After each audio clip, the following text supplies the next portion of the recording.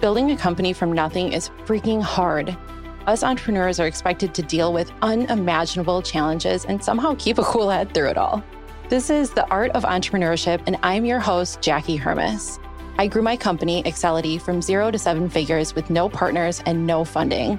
The Art of Entrepreneurship is a show where we cut through the BS and dig into what it actually takes to start and grow a company. If you give me your time, I promise it won't be wasted. Now let's get to work.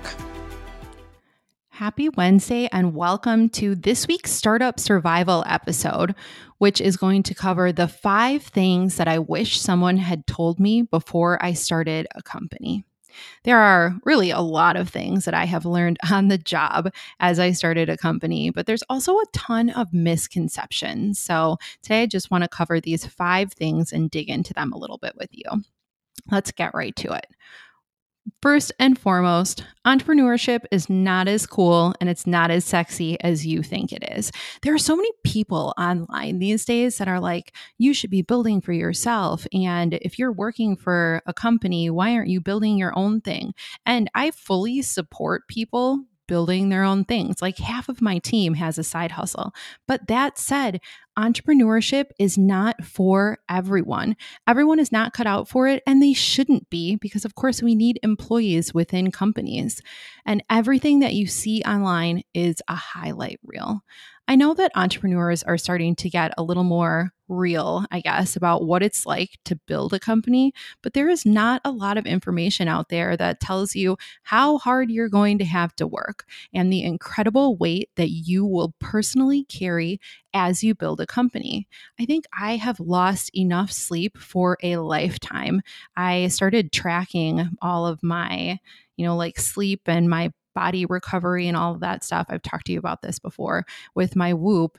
And I have accumulated so much stress over time that my resting heart rate is a lot higher than it should be. And there are just so many indicators of the accumulation of stress just from doing this for so many years. That's not something that people tell you about when you're like, oh, I want to be an entrepreneur and make tons of money. I've also worked many 12 plus hour days and 60, 70 hour weeks. And it ebbs and flows, but I don't see any end in sight. And I'm almost 9 years into building this company. So it doesn't get easier. If you are going to get started in entrepreneurship, I encourage you to just make sure that you're doing it for the right reasons, not because it looks cool, not because all the gurus are saying that you should. Make sure that you really want to do the hard work to earn the life that you can potentially have as an entrepreneur. Number 2 is that it's okay to ask for help. I have always personally been pretty terrible at asking for help, and it's definitely set me back as an entrepreneur. I think I probably wasted a total of maybe 1 or 2 years because I tried to figure everything out myself, and I wasn't looking for examples of how things could be done. Those that are comfortable asking for help can start and can build faster. Even if you are a solo founder like me, you definitely do not have to figure out everything on your own. You can build a network of people that you can lean on, mentors, coaches. There are books published on every topic. I swear you can Google just about anything and you can hear the ideas from people that have done it before you and processes that people have used to get there. It is absolutely okay to say that you don't know and you don't have to always have an answer. And it's okay to say that you're not okay. This is something that I'm still trying to pound into my own head. And I look at my to-do list every single week and I'm like, what can I delegate? Because I still, for some reason, have this mentality that a lot of things need to be done on my own.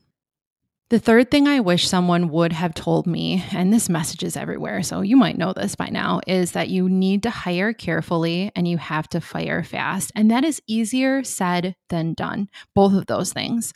When you want to hire or you need to hire, often it's an urgent need, especially in our company. And so we really want to speed up the process when sometimes we pay for it by making the wrong hire.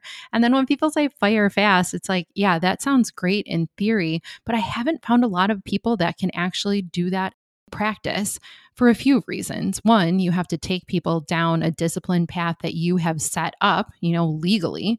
And two, You become friends with your employees. You like them. I am personally invested in the success of every single person in my company.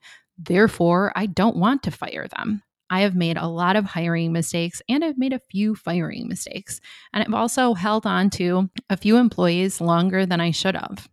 I remember when I first started hiring, it was very much based on gut feeling, and it should have definitely been more process driven, more specific, and more careful. My first hire ever, we had one coffee, and I was like, cool, I like her. Let's hire her. And it didn't turn out horribly. She went on to open her own local coffee shop, and I'm super happy for her, but it wasn't a fit for either of us. And I think we could have figured that out if we had taken more time in the process. Just remember that filling a role fast with someone who ends up being the wrong person is even more painful than leaving it open in the first place. Number 4 is that you need a coach or mentor. And if you think you don't, you're wrong. We've touched on this already a little bit, but I think a lot of people don't immediately see the value of coaches and mentors. And I think every great player needs a coach. And this isn't something that I always believed. Coaches hold you accountable. And if you're like me, you need that accountability and someone that is kind of keeping you marching toward your goals. And then mentors will help guide you away from the mistakes that they've made, and they'll help you do things faster and smarter. With both of these resources, you can recover faster when you do make a mistake, and you will also likely make fewer mistakes. Last but not least, the 5th thing that I wish someone had told me before I became a CEO is that it gets easier, but it is never easy. I started my first company 11, 12 years ago now, and I felt like I was always waiting for something to get easier. At the time, that was a vegan cookie company, and I was figuring out all of the licensing and permits that I needed. And I was like, it'll get easier. And then I was physically making the cookies, and I was like, okay, it'll get easier.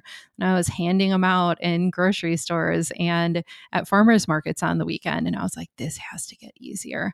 And it didn't get easier the entire time I ran the company. The things that you're doing at the time might get easier, but the challenges get bigger and even harder to overcome. While you're building too, your scale changes. That means your team gets bigger, your revenue and expenses get bigger, the wins get bigger. And like I just said, the challenges get bigger. Things that used to be terrifying to me 5 years ago are easy now. But now things that I would have thought nearly impossible 5 years ago are the challenges that lie in front of me. I truly believe that building a company is and always will be hard work, and that you have to be ready for that if you decide to pursue a path of entrepreneurship. All right, in summary, the 5 things that I wish someone told me before I started a company. 1, entrepreneurship is not as sexy as you think it is. 2, it's okay to ask for help. 3, hire carefully and fire fast. 4, you need a coach and or a mentor or both. And 5, it gets easier, but it will never be easy. So if you're looking for that easy button, find a different path. That is it for Startup Survival today. If you got value out of this episode, share it on social media and tag me. Tell me which of these takeaways rang most true or which you hadn't thought about before. And I will see you on Friday for a Things People Say episode. Thank you.